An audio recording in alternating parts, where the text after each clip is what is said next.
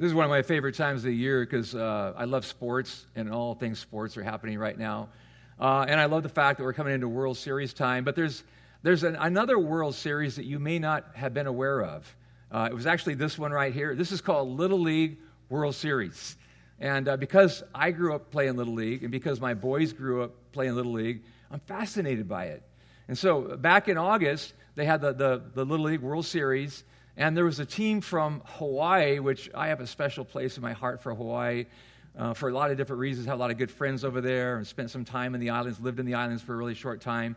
So I love Hawaii. So this team from Hawaii won the World Series against South Korea. They beat them 3-0 and had a chance to watch a little bit of that. And so it was just fun to watch it with my boys was way cool. But there was something special about this team. Besides the fact that they definitely had what I would call the aloha spirit, I want you to notice what it says on the back of their jersey. This was kind of the theme for the year for them, which is we is greater than me. We is greater than me. I want you just to think about that for a moment. And we talk about that a lot at New Break. We talk about that all the time. So that being a Christ follower, especially as a Christ follower, it means that I turn my focus from me to we, and there's like this exponential power because Christ is a part of it, right? It's a triad. It's not just me and you, so we become we, but then you enter Christ into it, and it gives you that extra power. It's kind of like you have two people, let's just say, and they can each lift 150 pounds. And so together, how much can they lift? 300, right? No. They can lift about 350 pounds, maybe even 400 pounds, because there's exponential power in that. And that's a picture of what Christ wants to do in our relationships. He wants it to always be about the we. And this is kind of difficult for us sometimes because, everything about our culture sort of points it back towards us and makes it about the me and the individual. And does it work for me? And can I leverage it towards me? So the Apostle Paul says a lot about one another. I don't know, when you're reading through the New Testament in particular, 40 different times Paul uses the one another language, the one another language. So I thought I'd point out a few of these just to kind of get you in the spirit of the one another, okay? So for instance, Galatians chapter 5, verse 13 says, serve one another humbly in love. Ephesians 4:2, and by the way, these are all written by Paul, all these letters. He says, be completely humble and gentle, be patient, that's a tough one, bearing with what? One another in love. Ephesians 5:19, speaking to one another with psalms, hymns, songs from the Spirit. But it's another one of those one another's. 1 Thessalonians 5:11 says, encourage one another. I think that's one of the best ones. Encourage one another. 2 Thessalonians 1:3 says, the love of all of you have for one another is increasing. One another, one another. So if you have your Bibles, we've been in this quite a long journey now through the book of Ephesians. I hope you guys are going to know the book of Ephesians like inside and out when we get done with it. But today we're in the 5th chapter, and we're going to look at a few verses here, verses 18 through 15. And of course, Paul wrote this letter to the churches in Ephesus. So beginning with verse 18.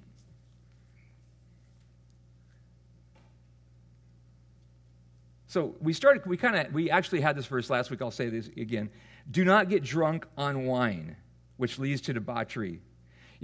As we talked about this last week a little bit, I know that a lot of you switched over to beer. I know that.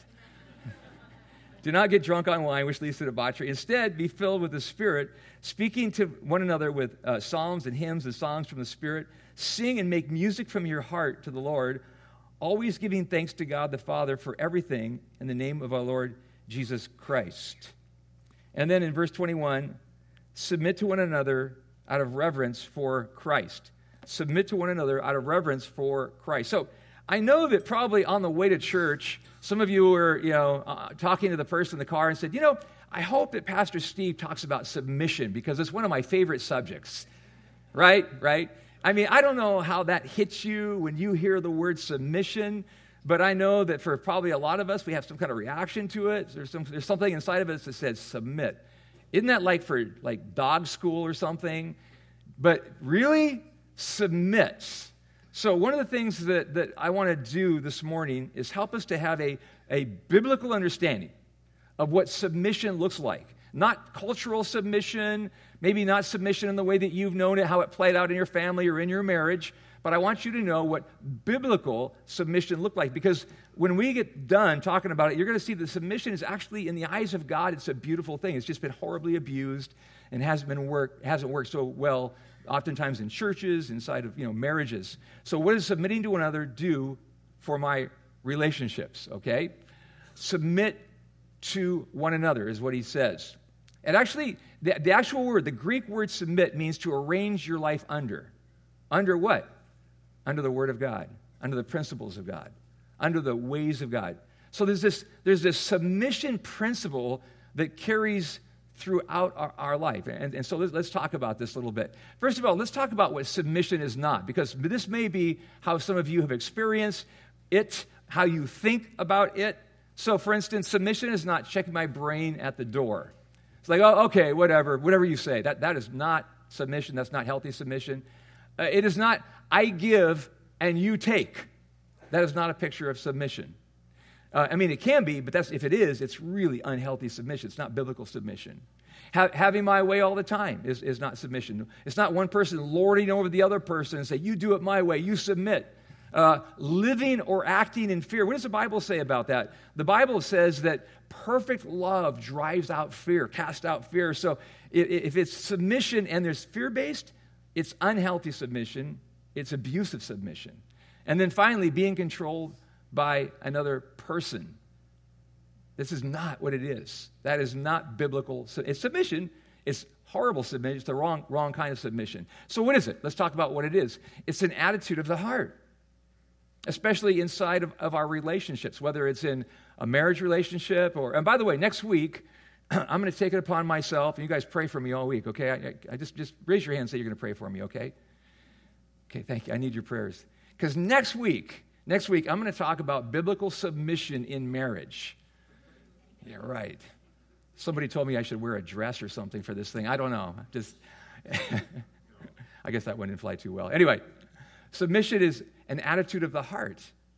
It's a choice to seek out your well-being. Inside of a relationship, it looks like this. I want what's best for you. I'm not going to make, again, it's about the we, right? I want what's best for you. It's an opportunity for equal advantage. As a matter of fact, it's a win-win. How many of you would say you're kind of competitive people? Okay, like I'm ridiculously competitive. And I've kind of calmed it down through the years. But in my competitiveness when I was younger, it was kind of an unhealthy competitiveness because not only did I want to win, but I wanted you to lose.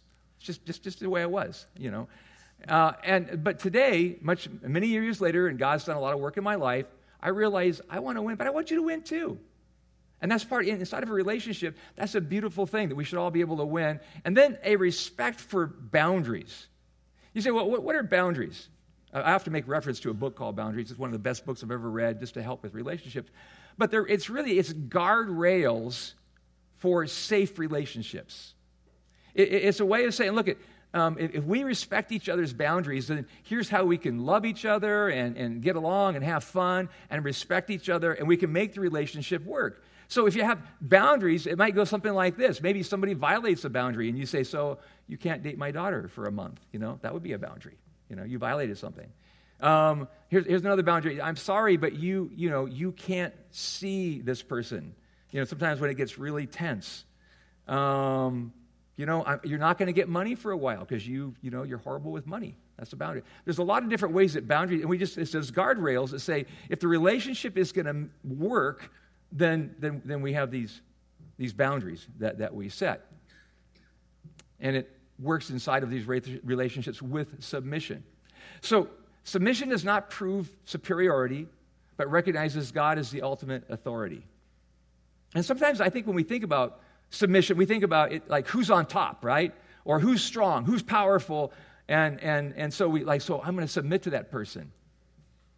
But that's not always what it's about. Let me give you a story that might help you with this.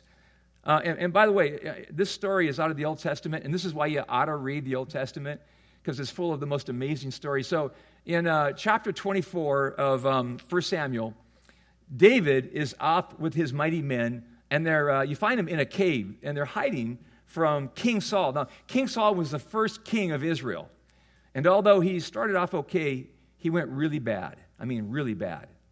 To the point that he began to, when he heard that David was going to succeed him, that David had actually been anointed to be the next king of Israel, he got insanely jealous of David, who by then was actually his son-in-law, and he began to chase him down. He was trying to kill David.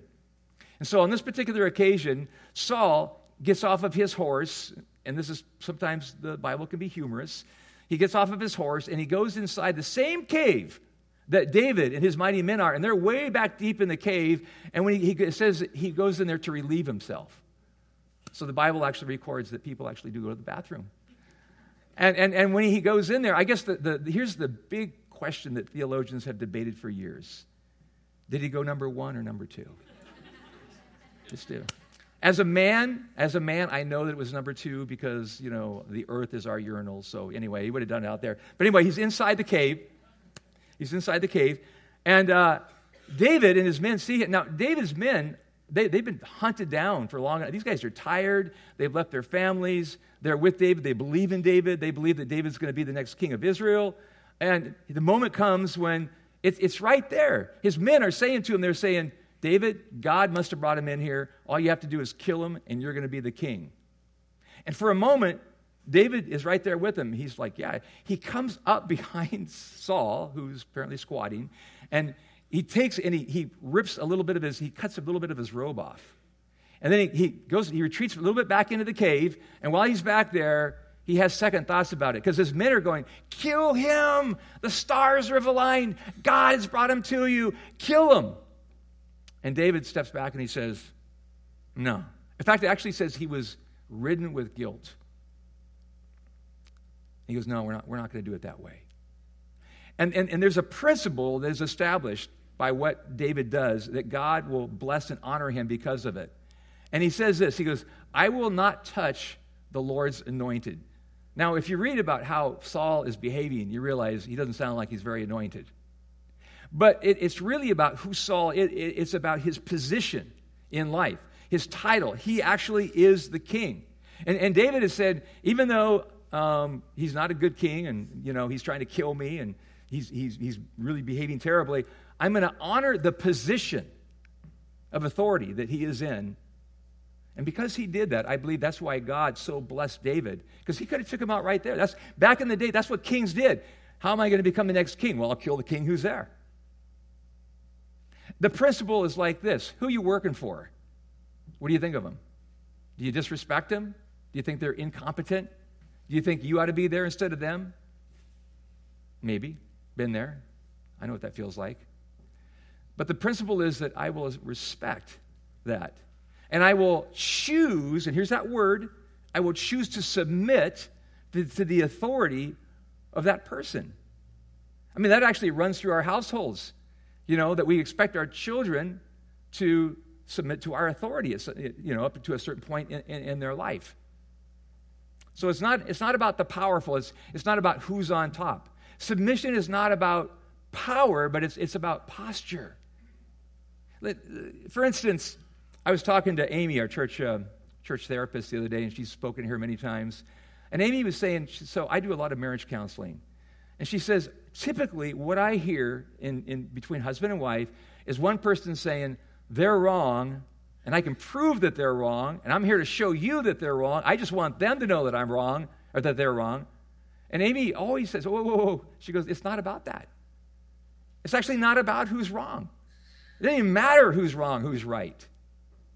What matters is that two people will come back together. Like if the relationship is going to continue, somebody has to say, even if they're right, for the sake of the relationship, I will submit and say, let's just go forward. Because you can be as right as can be and destroy a relationship based on your rightness. I can prove it.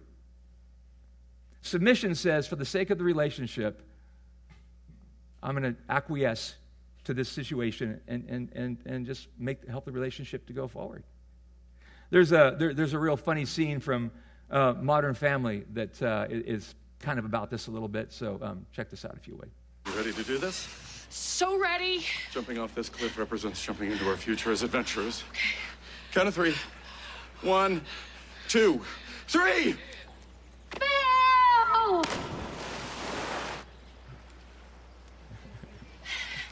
Honey, what happened? I'm so sorry. I bailed at the last second, but I'm ready now. I promise. All right.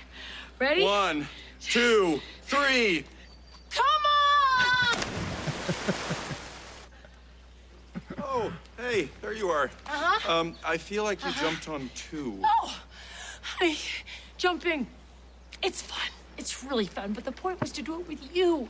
So if that's going to be a problem, No, I definitely want to do it. It's just that I'm having a hard time getting my legs to cooperate. Okay. You're going to have to push me. You sure? Yes. Just one hard push, and I'm good. Okay. Here we go!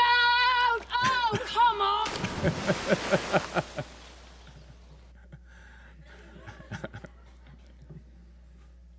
Who's going to go first? Are we going to do it together? Out of reverence for Christ. It says in Ephesians 5:21, submission out of reverence for Christ. So let me tell you who struggle with submission a little bit. And it's going to surprise you when I tell you. The one who wrote these very words, the Apostle Paul. One time, you can find this in Acts chapter 24, or excuse me, Acts chapter 15. One time, he's traveling with Barnabas, who's kind of his sidekick and his partner in ministry, and it is going well. I mean, everywhere they go, they're establishing new churches. People are coming to Christ. Miracles are happening. It's an amazing ministry that they have together. They're like the dynamic duo. And then this happens. One day they're getting ready, so they have their first missionary trip, and they're getting ready for their second missionary trip, and they're going to go through Europe and parts of Asia. And as they're planning this out, at some point, I guess Barnabas says, "Hey, we're gonna bring my cousin John Mark again." And Paul says, "No, we're not." And Barnabas, "No, we're going to take him." And Paul says emphatically, "No, we are not. We are not bringing him with us." And Barnabas says, "Well, why?" And he says, "Don't you remember? Like, he bailed on us on the last trip when we needed him, and he bailed out. So we are not bringing John Mark." And this argument, this discussion turns into an argument, and then it kind of goes next level, and it gets so heated. And sometimes when you're reading the Bible, you kind of have to read between the lines. It gets so heated that it breaks up their partnership and basically breaks up their friendship, because somebody's not willing to compromise. Now, you might think, well, maybe Paul had good reason for saying this. And maybe he did, but if you know anything about the ministry of Paul, there was a whole lot of beatings and floggings and near drownings and everything that went on. So you can understand, John Mark is really young. And so, yeah, maybe he does go home after, the third beating or whatever and say, maybe I'm not quite ready for this. Barnabas sees the potential in his cousin. But years later, so here's where years later that Paul can come back around and say, I should have submitted. In that moment, I should have at least come around and had longer discussion. And we should have talked about this. Because you'll find this as he writes to Timothy, his young understudy. He says, by the way, I want you to bring John Mark with you because he's really valuable for ministry. By the way, John Mark wrote the book of Mark. So he is and was a very valuable person. I say this to say that probably a lot of us struggle with submission, don't we? I mean, it's not easy. Again, it's not our favorite word. It's not our favorite thing to do. But healthy relationships begin when I'm responsible for myself and responsible to others. How many parents we got here? Okay, I figure we had quite a few, right? So when you're raising your kids up, what's the first thing that you teach them is that you have to be responsible for yourself. You need to brush your teeth, you need to get up and go to school, do your homework. And so we're teaching them to be responsible for themselves, and that's kind of like the first step in maturity. But then there comes the next step of maturity. And this actually comes into adulthood, where we say, not only am I responsible for myself, but I am responsible to other people. And that's where the whole principle of submission begins to come into play. Because inevitably, our kids are going to say, I can't stand my boss, or, this person who's in authority over me is being a jerk. And if we'll teach our kids right, we'll say, well, suck it up, Sometimes that's just the way it is, and there's that submission principle that will serve you well if you'll adhere to it. Philippians, I want you to turn in your Bibles to Philippians chapter 2, verses 3 and 4. And we're going to finish up in Philippians here. And this is also written by the Apostle Paul. And he says this, chapter 2, verses 3 and 4. Do nothing out of selfish ambition or vain conceit. You know, I'm just going to say that even right, that's kind of a tall order right there. Nothing out of selfish ambition or vain conceit. I think about my life, and maybe, have you ever just thought about how ambitious you really are, and that maybe sometimes our ambitions have steamrolled people, have hurt relationships? You say, well, you know, I got to do what I got to do. Sorry, that's just the way it works. Rather, in humility, value others above yourself, not looking to your own interest, but to the interest of others. Now, that's a tough one right there, because I think all of us want to take an interest in the people around us, don't we? We want to. I hope we want to be good listeners, and I feel like, you know, if I'm talking to somebody, I say I want to take an interest in you, and like, have you ever been with somebody and you can tell that they're really not listening to you? And you're going, I could tell you're just kind of like playing along with me here. But when you really say, no, I am going to listen to you. But then, again, the apostle takes it to a whole different level, and he says that you actually are to prefer them over yourself. That's where the Holy Spirit comes in. Like, I can't do that apart from the Holy Spirit in me, because I really like me. I really do. I kind of prefer myself. And my whole life is the battle to love you more than to love myself, or to be more interested in you than to be more interested in myself. That's going to take God. And that's why the Apostle Paul talks so much about the Holy Spirit, you know, in the Spirit, in Christ, having the Holy Spirit inside of us. So most of us, when we do our relationships, we do them like these three different ways. They usually fall into one of these categories. And the first one is this: independence. So I'm a very independent person. It's almost kind of an American thing, you know. So independence says, I don't need you. And if I was not a Christ follower, this is where I would live all day long. I don't need you. Because it's just easy to do the I don't need you thing. People are messy. You know, sometimes it's hard to be a friend to everybody. And so the I don't need you thing is like, well, I'm just going to do kind of life on my own terms, and, you know, I don't need you. But that's not the biblical way. That's not the Christ way. And then there's this next category, and some people do life this way, which says, I can't live without you, which is really unhealthy. Because I can't live without you is like, I don't know where I end and you begin. I just don't know. And so I love in really unhealthy ways. And as a matter of fact, I don't even know if you can define it as love. It's just bad. It's terrible.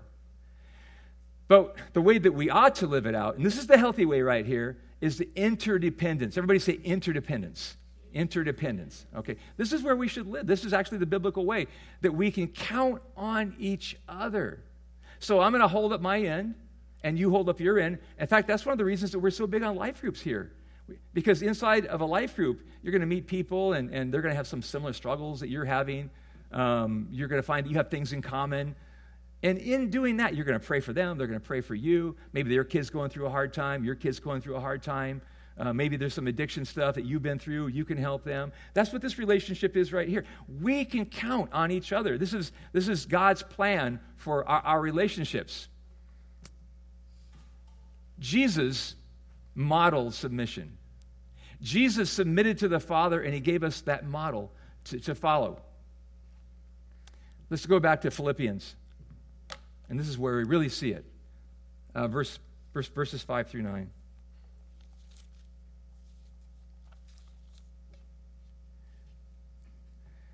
In your relationships with one another, have the same mindset as Christ Jesus. Well, what mindset was that?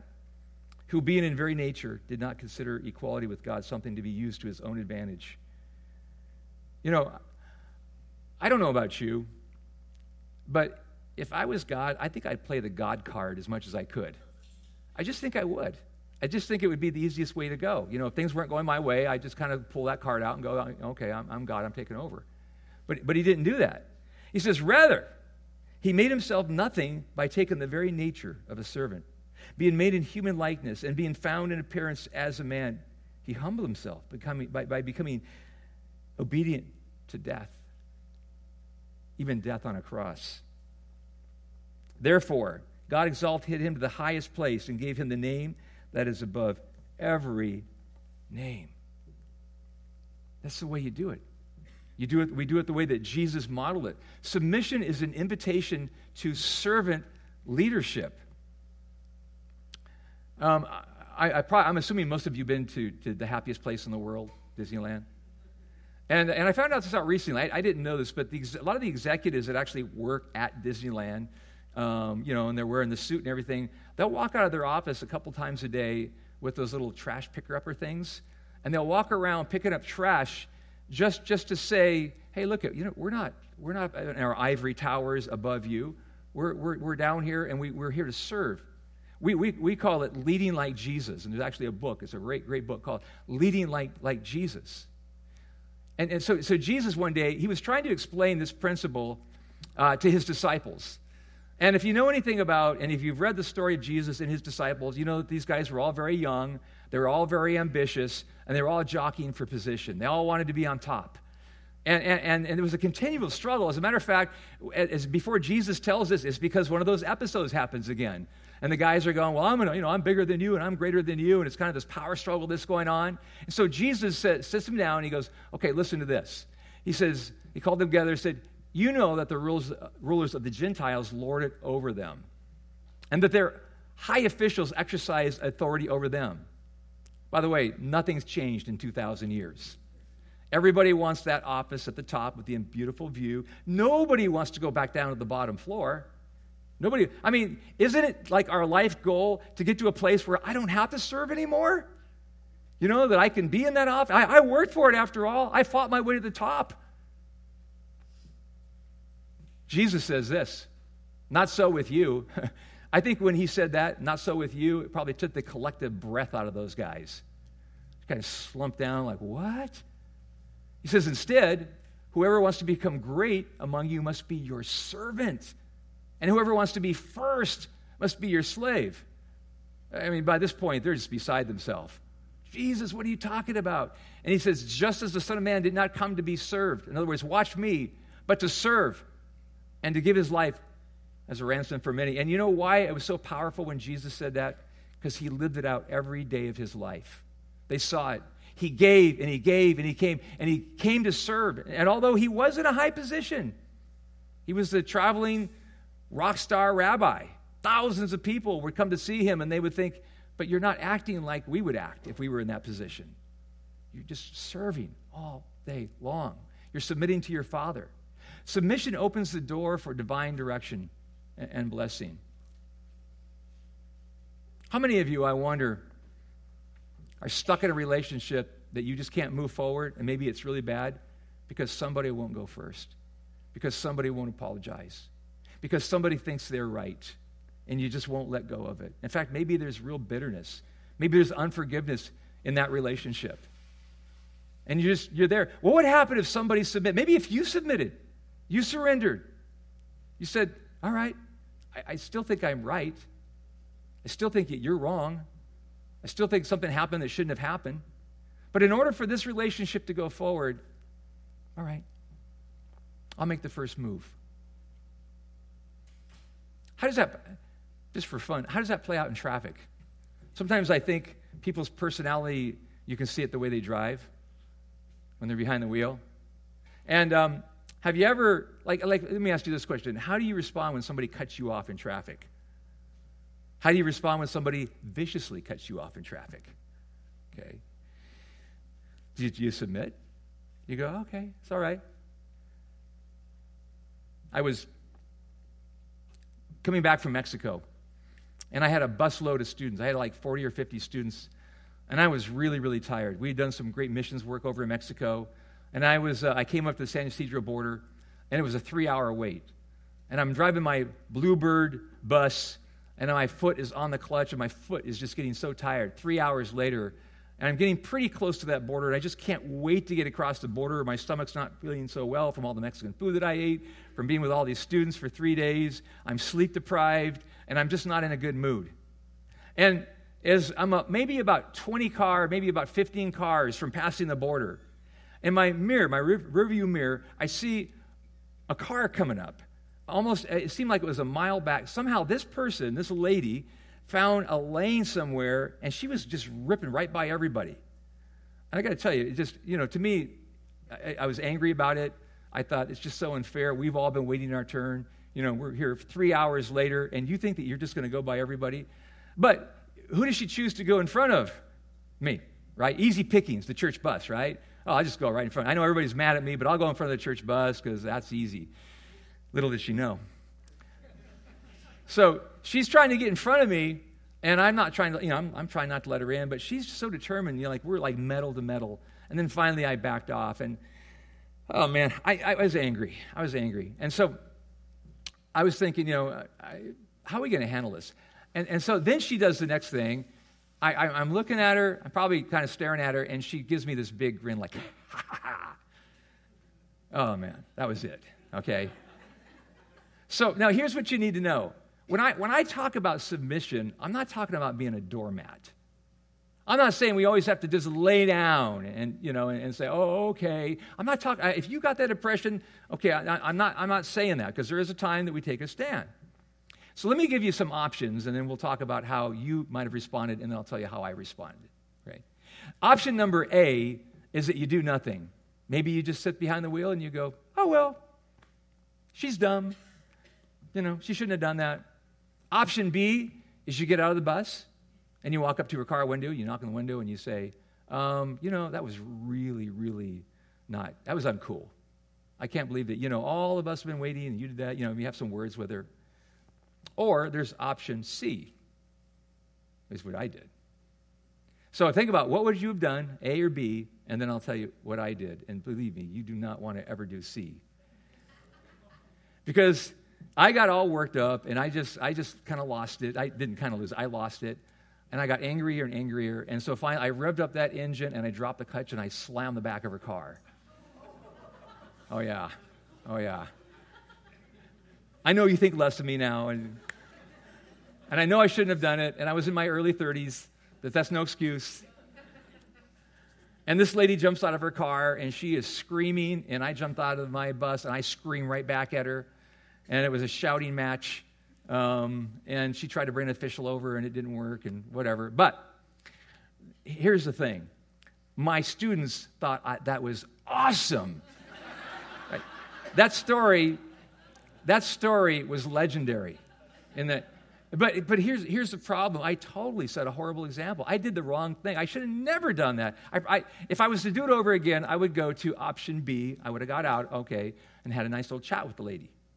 But I should never have taken it to that level. And so for years and years and years, I had to, every time one of my students would go, oh, you are? I go, no, I'm not awesome.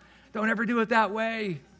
Okay, so, and I say that to say that I'm not asking you in this moment, as we conclude, I'm not asking you to be a doormat to the extent that you completely lay down for somebody if it's not the right thing to do.